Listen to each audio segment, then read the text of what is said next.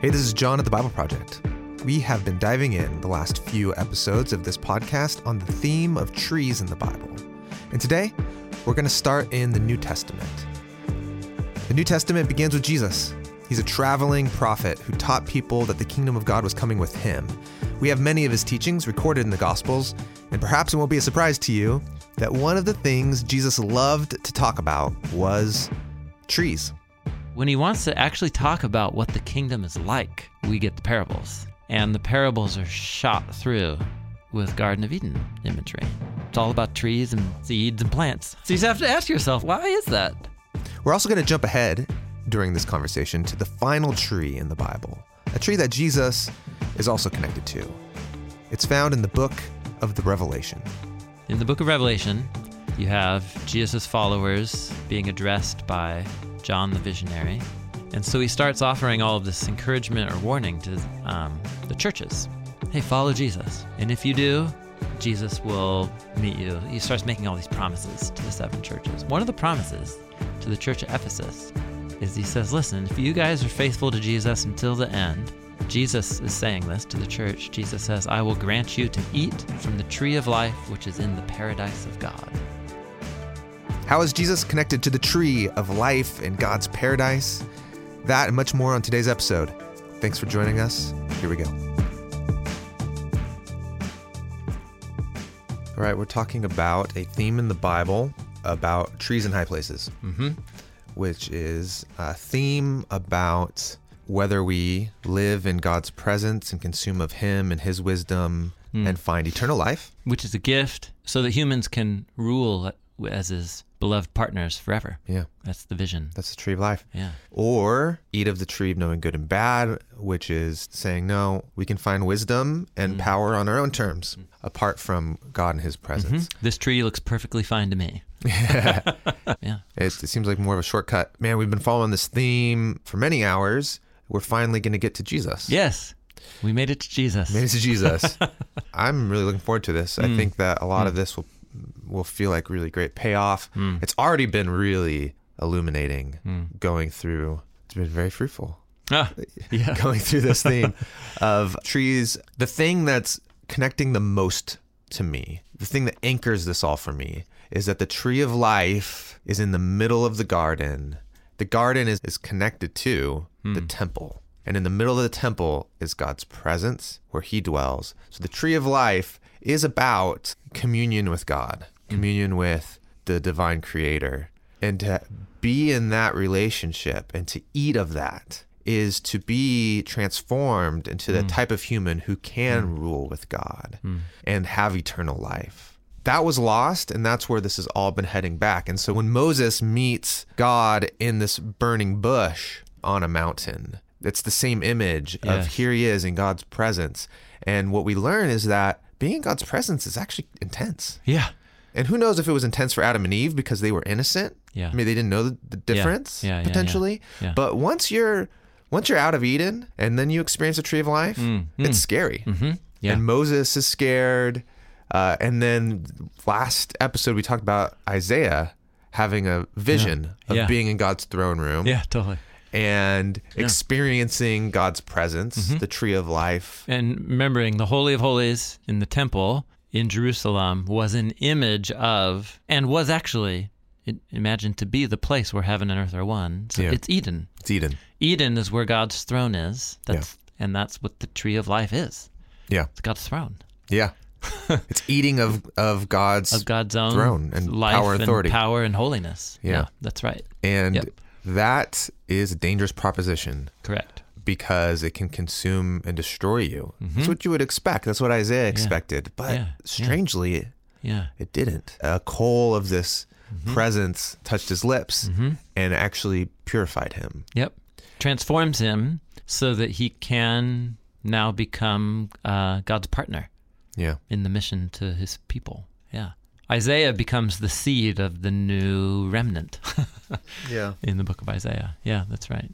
And so that's a tree of life. There's also the tree of knowing good and bad. And it represents a choice of whether you're going to be in God's presence and eat of his life or not. And after you've made that choice, the tree of knowing good and bad continues to be a choice and a test.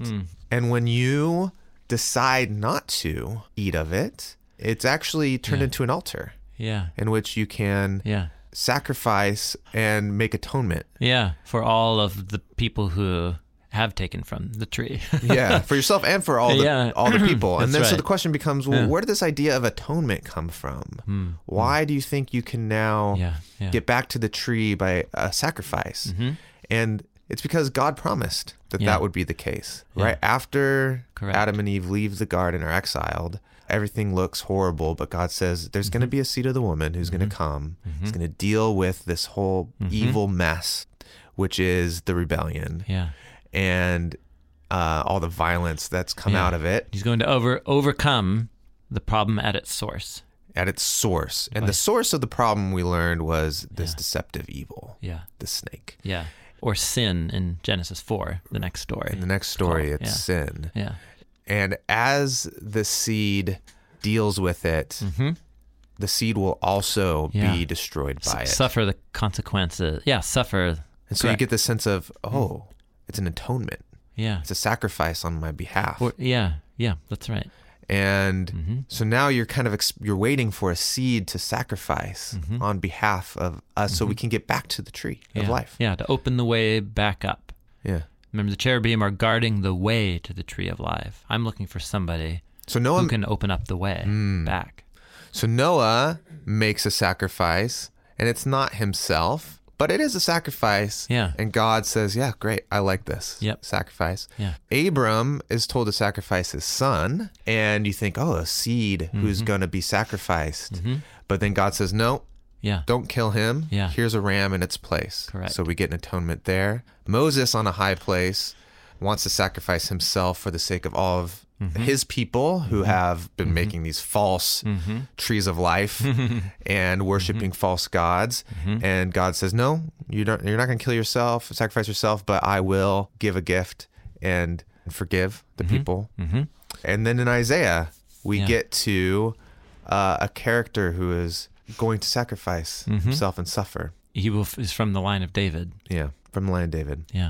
Another part of this whole theme is David and Jerusalem. And we talked about that as well, which is David, when he becomes king, he takes a high place, a strategic high place called Jerusalem. And he builds his house there of trees, from trees of Lebanon. And then he brings the Ark of the Covenant up, which is the hot spot of the Holy of Holies. So God is now dwelling on this mountain. He's recreating Eden, and God says, yes, through your family line will be the seed. This is what I want. And so we're stoked. It's not going to be David, but it's coming from this line. But then as you just read the biblical narrative, that gets corrupted. And totally. People are building their false trees of life with these false idols on these false hills, which are false Edens. And God's like, this is ridiculous. And so the prophet Isaiah is saying God's going to exile everyone off the mountain, out of the land. He's going to start again. All these false idols are going to be chopped down. And even Jerusalem, which was the holy mountain, the new Eden, has become a false idol, and it's going to be chopped down. But a remnant will remain, and a new seed will sprout. That remnant begins with a guy who wakes up in the middle of the Garden of Eden. Isaiah. And he's burned clean. By the tree of life. And then he becomes the icon of the new seed to be planted in the new Eden. So Israel's kind of in disarray, and you think, man, they're supposed to be the seed. But Isaiah's saying there's still something there. There's a kernel of that there. It's the remnant. They have been transformed. And through that seed will come the one we've been waiting. Correct. The suffering servant.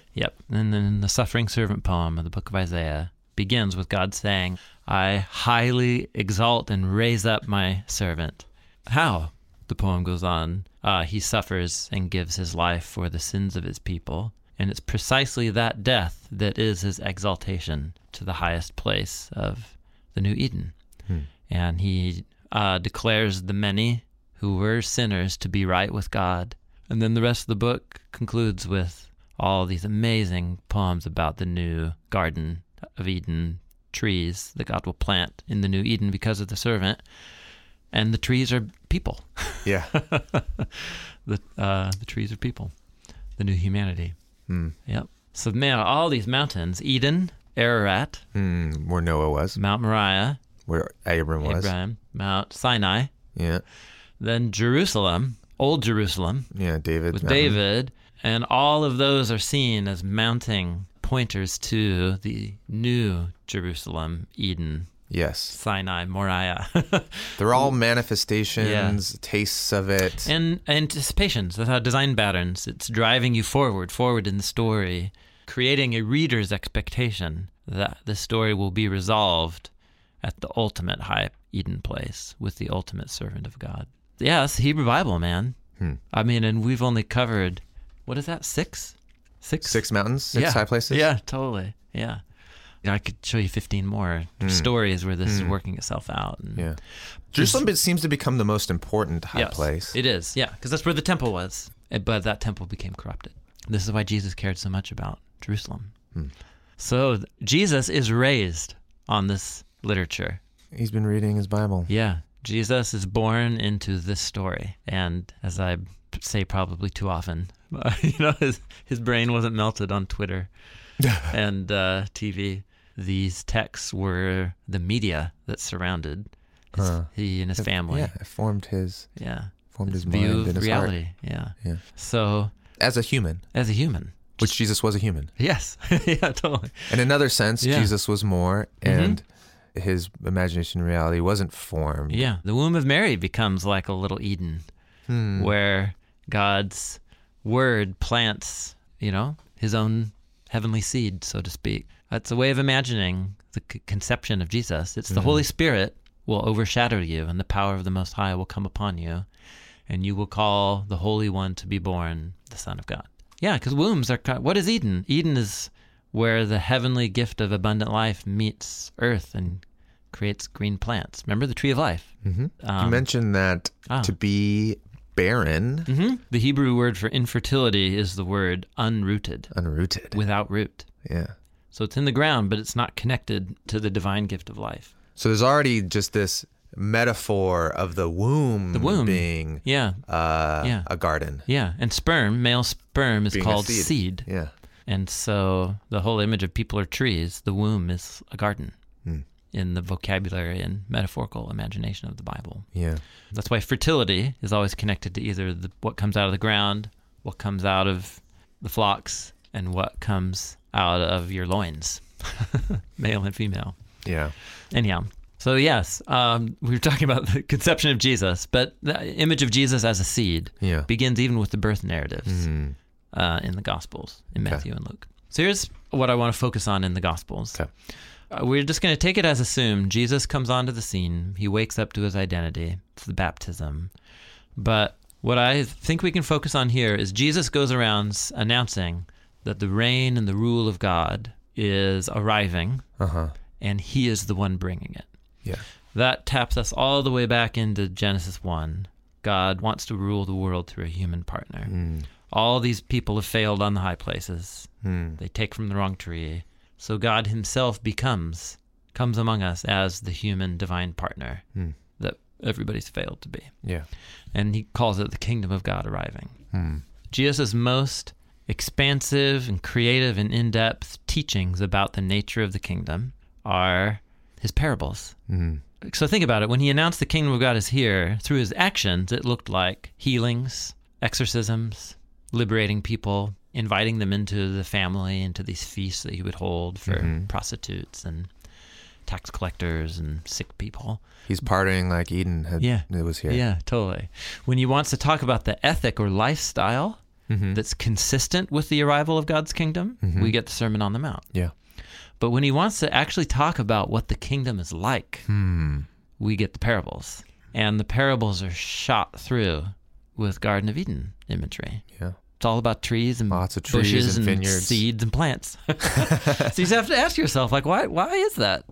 What kind of upbringing produces a human heart and mind that when they talk about the arrival of God's reign and rule and new creation, they mostly talk about plants and seeds and trees and bushes? Yeah. If you grew up as a farmer, yeah, okay, that would make sense. Totally. Yeah, that's right. Yeah. And the many Bible, people did. That's right. But yeah. Jesus didn't actually grow up as a farmer.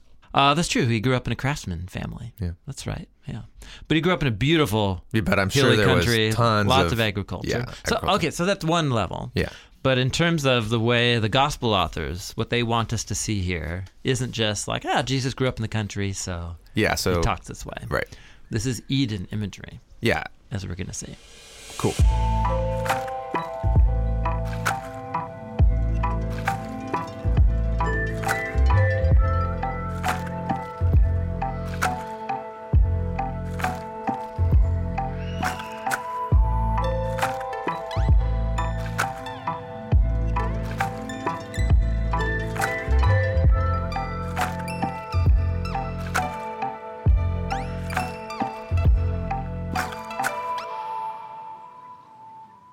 Matthew 13 is one of the largest collections of Jesus' parables about the kingdom. So Jesus gets a big group of people around, and he starts to teach them about the good news of the kingdom. And he tells a famous parable. So there was a farmer, and he went out to sow all this seed. Now, while he was scattering seed, I think this is called broadcasting. Yeah, I remember when we learned that. That's I thought about that. Yeah, broadcasting. Casting abroad. Casting broadly. That's right. Yep. So scattering the seed, some fell along the path, like bounced out. Yeah, off the hard ground. Yep. And the birds came, eat it up. Birds like seed. Some fell into some rocky parts. Not a lot of soil in there. Not a lot of soil. So it sprang up quickly because there was a little soil, but then the sun came, plants are scorched, they wither because they have no root. Other seed fell among thorns. And the thorns, they're a real problem. And so the thorns choke out the plants. But other seed fell on good soil, and it produced a crop, 100, 60, 30 times what was sown. Do you have ears? You should listen. That's Jesus. So good, man. It's brilliant. Why is it brilliant? Well, just what the parables are. I can't wait to make our video about how to read the parables. Jesus said things like the Sermon on the Mount, and he equally and just as much spoke these short little riddle-like parables. And this is one of the riddle parables that he explains. He does explain it. That's right. But let's just stop. So we have a farmer planting a garden. Yeah. Am I supposed to be thinking about God? Farmer planting a garden. Only some of the garden produces, right? The good soil produces all of this reproducing. Think of the trees in Genesis 1 that have seed in them, and they just reproduce. Yeah. But there's also thorns. That's Genesis 3. When they're exiled from the garden, and you'll be out there working the non-garden land, and you're going to get as much thorns and thistles as you're going to get anything else. Okay. So this idea of God liberally scattering his gifts of divine life, but based on a whole lot of different factors, only some of it produces the real thing, and some of it grows up in the anti-thing, namely the thorn. It's not like these are direct hyperlinks to Genesis 3, but this is a mind that's been shaped. This is a story that's soaked in the Hebrew Scriptures. Jesus goes on. He says, listen to what that parable means. He's talking to his disciples now. He says, when anyone hears the logos, the word about the kingdom. So he equates the seed with this word that God is sending to the people about bringing his kingdom. So the message about the kingdom is a message that is supposed to grow plants. It's seed. Seed is a divine message announcing the arrival of the kingdom. Okay. Seed has generally been just human offspring. So this is kind of a new way of thinking about divine seed. Word. Divine word. Genesis 1. God said. God speaks 10 times. One of those times, on day 3, he speaks, and all these trees and plants sprout up out of the ground. And of course, he speaks, and all sorts of things sprout. Yeah, that's right. Come into being. That's right. Yeah. And then matching that in Genesis 1 are the humans that come up out of the ground, and he tells them to rule on his behalf, to be kings and queens on his behalf. Yeah. So God's word is a creative, plant-sprouting, king-making kind of word, Cool. even on page 1. Nice. Okay. And we're in that same thought world here. Okay. Yeah. So the word about the kingdom announced by Jesus is like seed. Yeah. And there's all these people who don't understand it. Why? Well, they're under the influence of the snake. The evil one is snatching away what was sown in the heart. So what Jesus is explaining is he's been announcing the kingdom and doing this for 10 chapters now. Yeah. And Matthew placed in chapter 11 and 12 all of these mixed responses to Jesus. Some people love him, some people aren't sure, some people reject him. What's going on with that? Yeah. So this is Jesus giving a meta commentary on why it isn't clear to everybody who he is. It's because some people are like Cain. They're under the influence of the snake. And that's the seed on the path. Yep, the seed on the path. Some people are like that seed on the rocky ground, and they hear it, and they're excited about it. They receive it with joy, but they don't have any root. So now all of a sudden, this is kind of like a pseudo-Eden. This is a human who, one reason or another, what God is trying to invite people into, it can't penetrate through the crust. Yeah. There's a hardness, and so the seed can't get in there. The ground represents metaphorically People, but the seed, but what grows up out of the ground also is the people. Oh, that's right. Yeah. So, but the ground is like the condition of the people. The ground is the condition. The different types of soil represent different people and different and the condition they're in. conditions. So one condition is I'm under the deceptive power of the evil one. Yeah, I believe in a different story about the world that's corrupted. I'm under the influence of the powers and authorities, Paul the Apostle would say. And so when I hear the story about a crucified I can't become Messiah, that's ridiculous. And I can't become a plant. Yep. Which means I can't find life. Yeah. If I'm not connected to the message of the kingdom through Jesus, I'm going to be pursuing false Edens. But a plant growing, I guess, maybe represents having an abundant life, prosperous Eden life. So, and here, with the one snatched by the evil one, it doesn't even have a chance. Doesn't even have a chance to germinate. Yeah. Correct. Okay. Second one can start to germinate, but it's the rocky ground with shallow. It's called a shallow soil. Yeah. And so he said when the sun scorches it, which he translates into trouble or persecution because of the word. So when sun comes and withers, what a plant can do is sink deeper roots to access more nutrients. Moisture, nutrients underground. But if it doesn't have any depth of root, then it'll just wither. The sun will wither. That's the image here. Shallow root.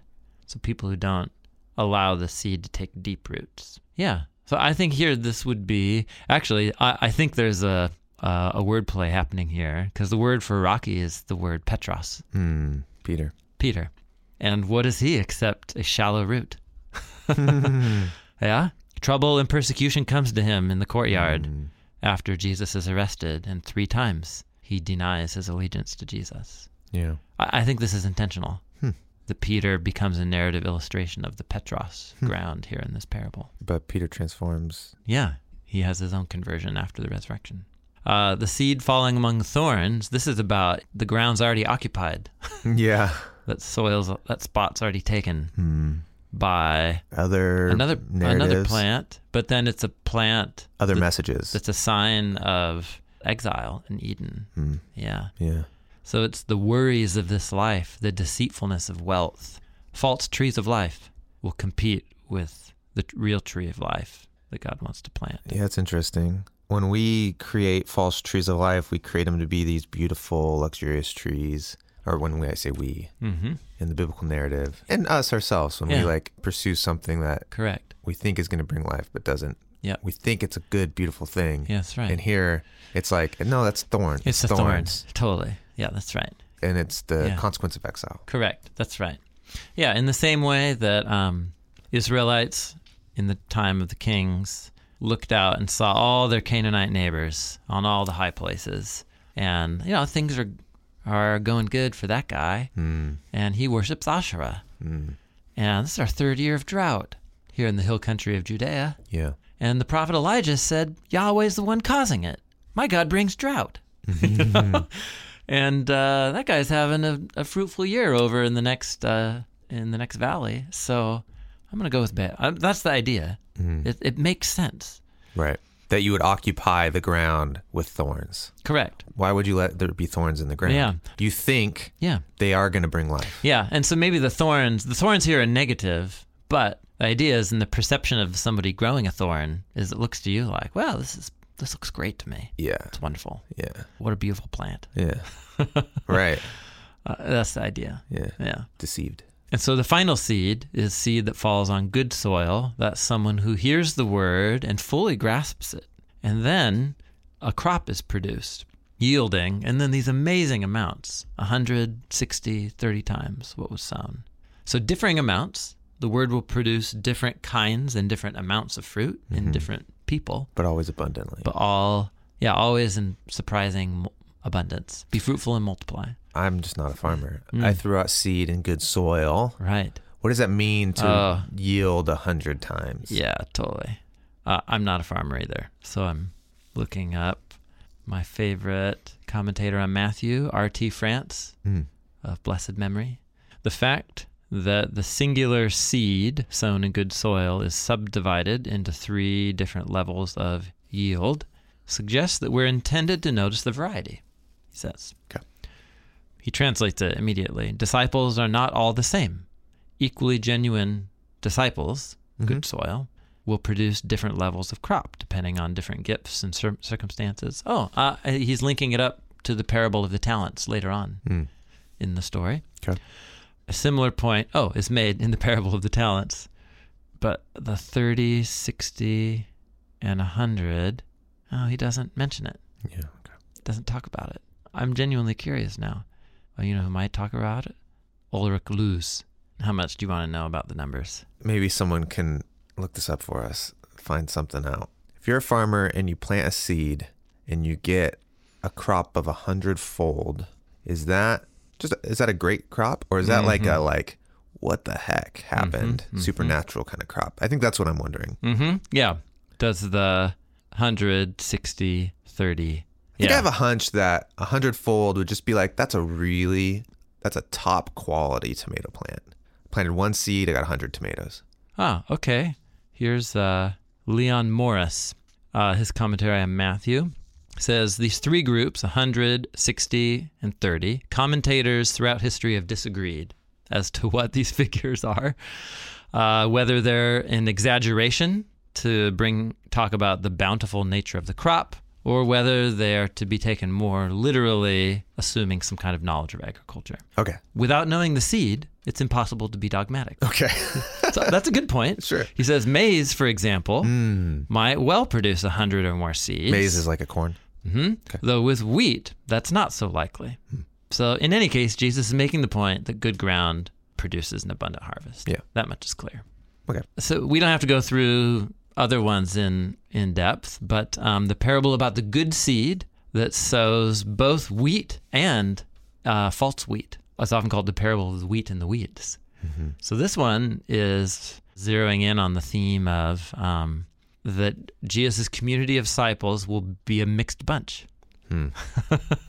Weeds and wheat. Aren't we? Aren't we both? And he says, the kingdom of heaven is like a man who sowed good seed in his field, but then, surprisingly, wheat and plants that look just like wheat grow up. Another example, the mustard seed. That's another garden. The kingdom of heaven is like this tiny seed that produces a huge tree, and then all the birds come and perch in its branches. You're a farmer. You plant a tiny seed. Yeah. God provides this huge thing. And now you as a farmer get to hang out with all these animals that take place in this big tree in your garden. It's the Eden image for sure. Okay. And the surprise is about the contrast of scale. It's amazing that a divine word could generate a universe. Yeah. It's amazing that a itinerant Jewish apocalyptic sage announcing the judgment on Jerusalem and the birth of a new creation would change the course of human history. Yeah. That's remarkable. It is remarkable. What's striking me here, though, reading these parables, is that Jesus isn't doing anything novel, really.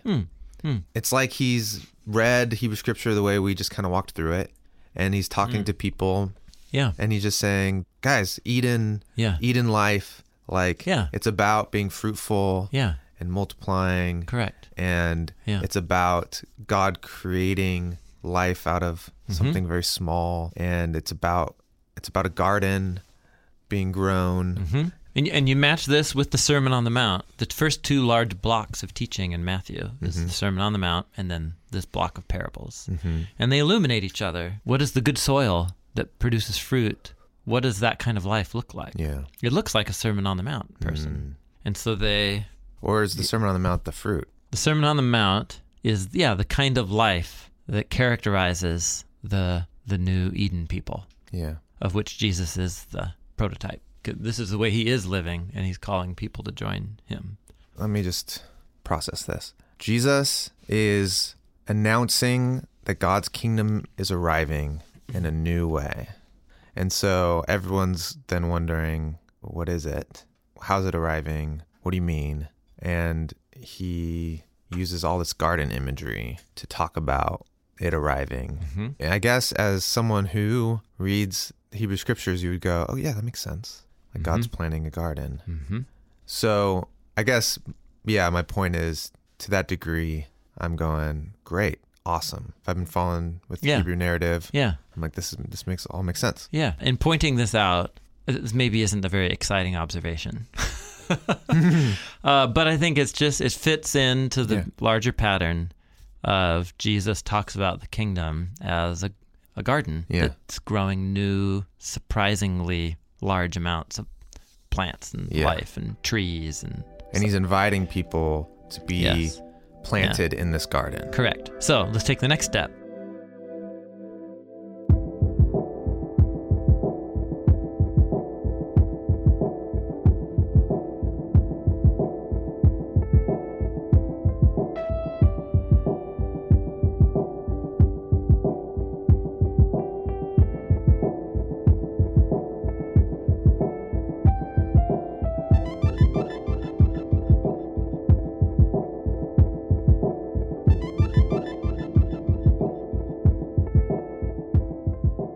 Another famous saying of Jesus, the Gospel of John, which doesn't have large collections of parables or anything like the Sermon on the Mount.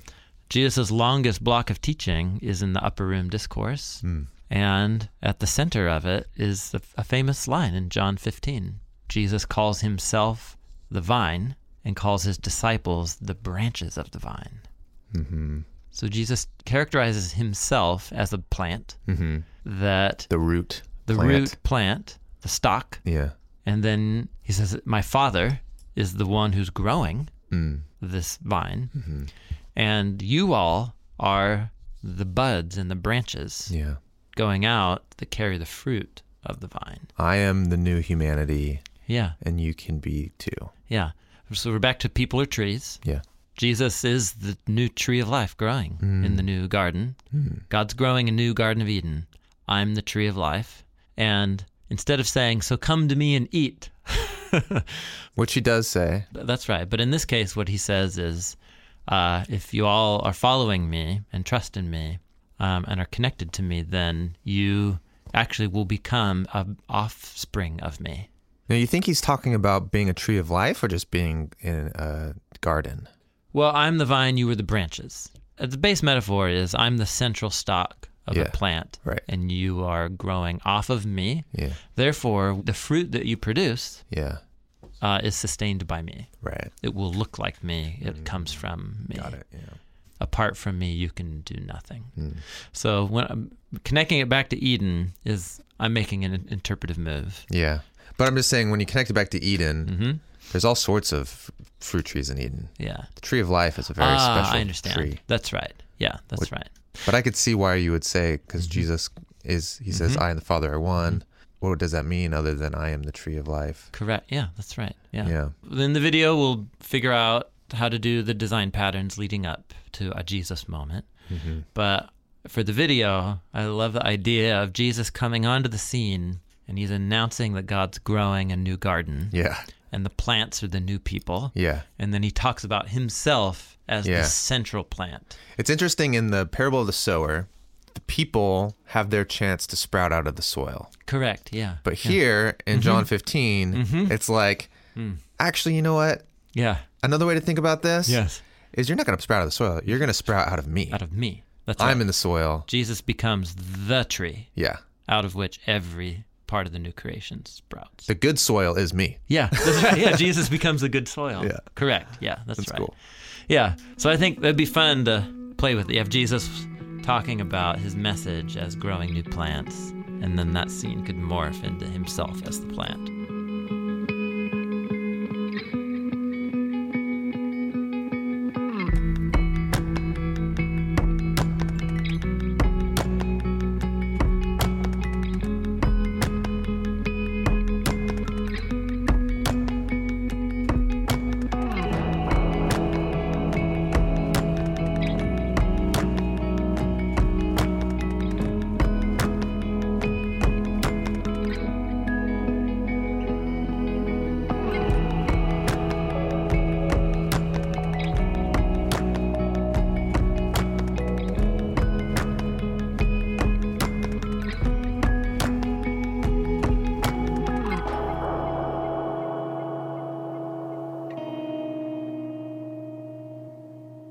Okay, so let's do the New Testament out of order.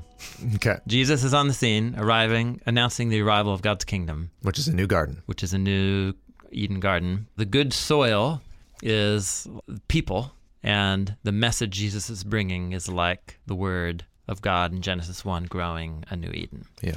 But then all of a sudden, he said, I'm actually the tree out Yeah. of which the whole thing grows. Right.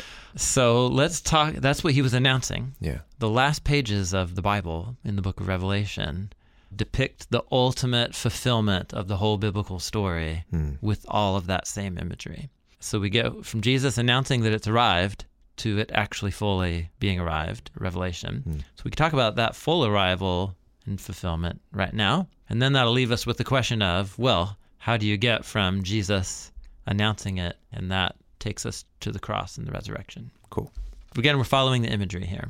In the book of Revelation, you have Jesus' followers being addressed by John the visionary to 7 church communities who, some of them are wealthy and lazy and apathetic. Some of them are undergoing persecution, whole variety. Yeah. And he writes the famous 7 letters. He sees a vision of Jesus who's enthroned as king, as the slaughtered lamb king over heaven and earth. Awesome. He has an Isaiah 6 moment. He wakes up and he's there, except it's Jesus on the throne.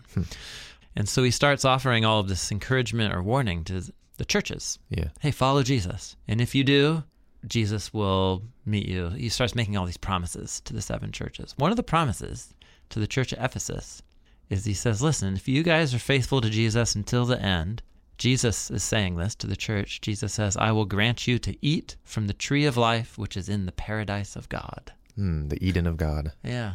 Yeah, actually, the word garden in Hebrew is gan, but in the Septuagint translation, so it was the ancient Greek translation of the Hebrew Bible, the word garden is translated with the Greek word paradisos, which is where we get our word paradise. And in Greek, does paradisos mean garden?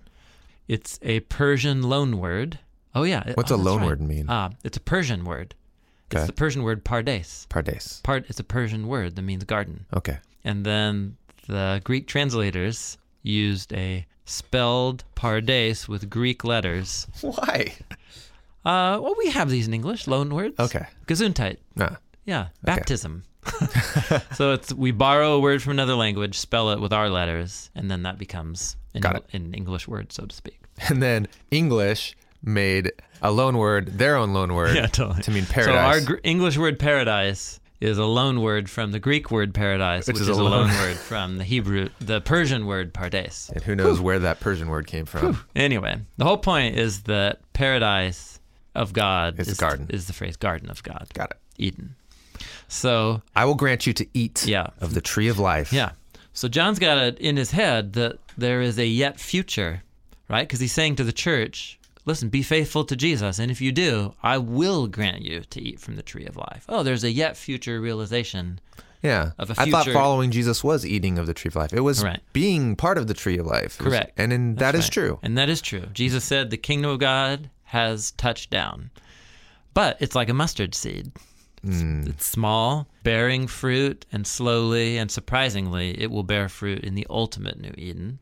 Because the tree of life gives eternal life. Correct. That's right. And Yeah. we're still going to die. My body's fading every day. Yeah. Yeah. So while I am participating in That's the right. tree of life in one sense, in another sense, Yeah. I haven't yet fully Correct. taken it. So we're to the kingdom of God and eternal life. This is what Jesus says in John 17. This is eternal life, that my disciples know you, the Father, and Jesus the Messiah, whom you sent. So eternal life begins now. Because it's about a relationship Because it's with about God connecting ourselves to the source of eternal life. and consuming it so it can consume us. Correct. And that will bear fruit and be fulfilled in the new creation. Similar to what Paul says in Corinthians, where he talks about the light of God's creative life is like a candle inside a cracked clay pot. So Yeah. his outside cracked clay pot is crumbling and cracking, but inside of it is the new Eden life. So similar here, there is yet for this persecuted or apathetic church in Ephesus, there is the full realization of their hopes in the paradise of God. And then that's a frame that creates a drama. How are persecuted or apathetic and lazy followers of Jesus? Yeah. What does their journey into the new Eden look like? That's the book of Revelation. And so the narrative arc of the Revelation culminates in the last 2 chapters. And I just put together the Eden images here. Revelation 21. Here, we'll kind of trade back and forth here. Okay. 21:1. Then I saw a new heaven and a new earth, for the first heaven and the first earth passed away, and there's no longer any sea. And I saw the holy city, New Jerusalem, coming down out of heaven from God, made ready as a bride, adorned for her husband. There's so much imagery happening in here. Totally. But you want to focus in on there's a new Jerusalem coming down out of heaven, Yep. coming down to a new heaven and a new earth. And it's the reunion of the husband and the bride. Think of the Garden of Eden. The Eden imagery here. Oh. The man and the woman in Man the and garden. woman. A new heaven and earth, no longer any sea, meaning all threats of the But here, Jerusalem is a bride. Yeah, totally. I'm sure that's a whole nother rabbit hole. So cool. Oh, man. Okay, and I heard a loud voice from the throne saying, Behold, the tabernacle of God, which is the Yeah. hot spot where Yep. the tree of life is among men. It's here on the new earth. Here it is, new temple. And he will dwell among them. Yeah. And they shall be his people, and God himself will be among them. Yeah. It's eating of the tree of life. Yeah, there you go.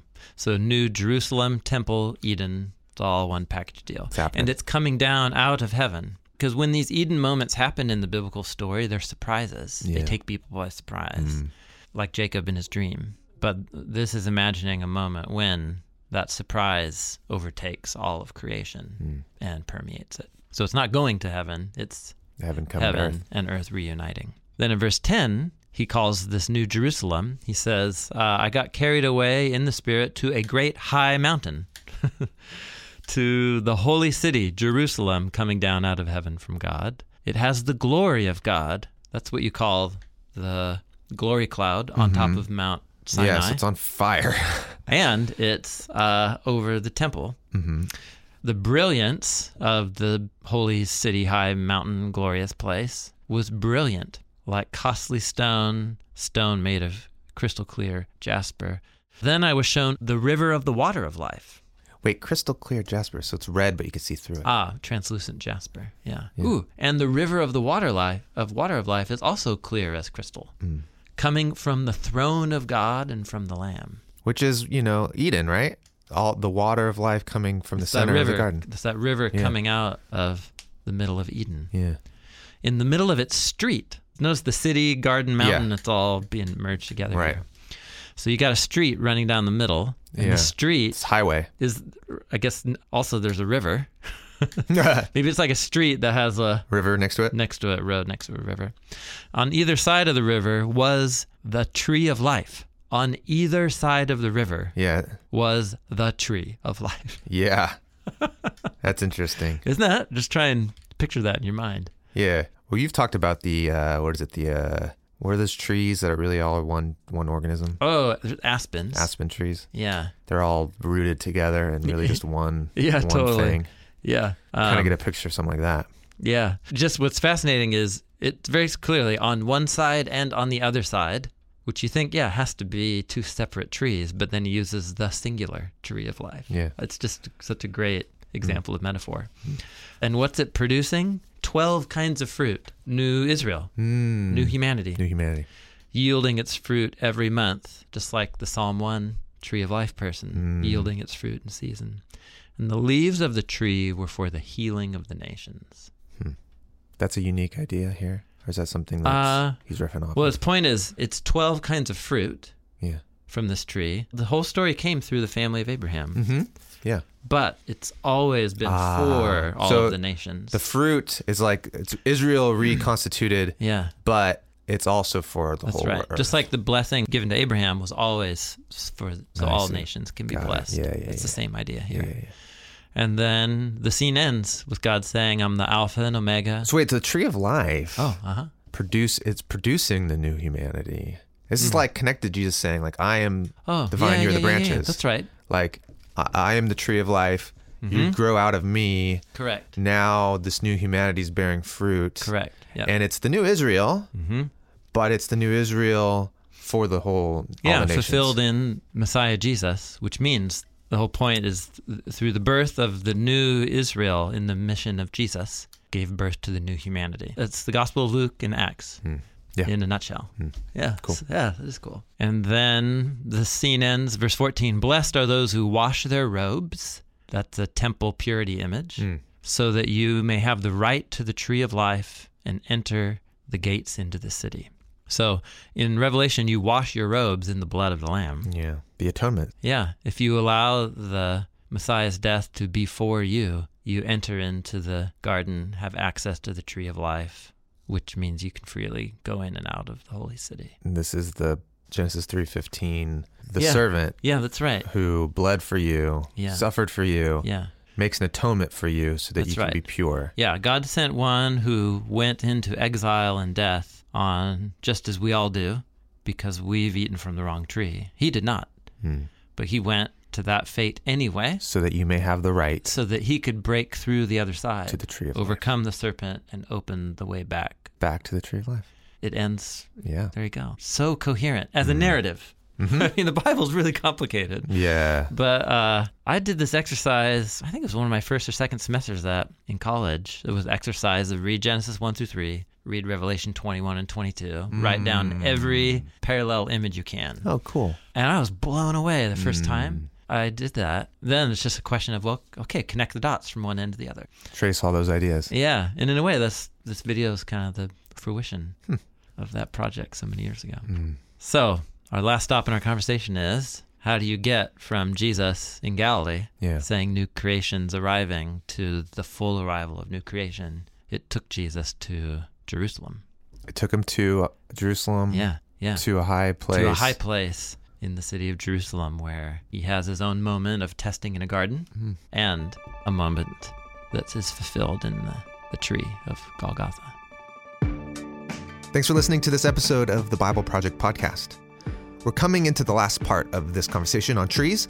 So if you want to submit a question for a question and response episode, please do by recording yourself asking the question and email it to info@bibleproject.com. Again, that's info@bibleproject.com. If you're able to keep your question to about 30 seconds, that'd be great. Give us your name and where you're from. Next week, we're going to have our last conversation in this series, and we'll discuss the climactic story of Jesus' trial, crucifixion, and how there's trees all over. In Matthew and Mark, they go to a place called Gethsemane in Greek. It takes them to a little garden of olive trees. In John's Gospel, he straight up just calls it a garden. In this garden, Jesus faces his last test. Do you remember his first test was in the wilderness? Then here he uses the word. He says that he's entering into the test. In this macro theme of the tree, he's looking around at all of these people who have failed their own individual tests and the collective tests, creating death in the world. And so he will walk into death on purpose. Our video on the Tree of Life has been released. It's on our YouTube channel. We've tried to summarize this entire conversation into a 5-minute animated video, and I think we did a pretty good job. Check it out at youtube.com/The Bible Project or on our website, thebibleproject.com. Today's show is produced by Dan Gummel. Our theme music is from the band Tense. Bible Project is a crowdfunded nonprofit in Portland, Oregon, and that means that all of our resources are free because of the generous support of people like you all over the world. So thank you for being a part of this with us. I want to be able to see it too, sweetheart. Oh, here. Okay. You want to start? You start. Okay. Hi, my name is Lakshmi, and I'm from Estacada. And hi, my name is Woods, and I'm from Estacada. I first heard about the Bible Project actually from my son. My son told me about it. And I first heard about the Bible Project from my camp. I use the Bible Project a lot for just private use of helping me understand it. And I also use it for my women's Bible study group. If we're about to study something, we will always put the Bible Project on first and then start to study whatever book we're in. And I use the Bible Project to get deeper into my faith and learn about God. And one of the favorite things I love most about the Bible Project is how simply it breaks it down. Sometimes when we go to study a book, it seems so overwhelming, but the Bible Project just breaks it down and makes it so understandable for any age. And I like all the drawings and the animation. We believe the Bible is a unified story that leads to Jesus. We're a crowdfunded project by people like me. Find free videos, study notes, podcasts, and more at thebibleproject.com.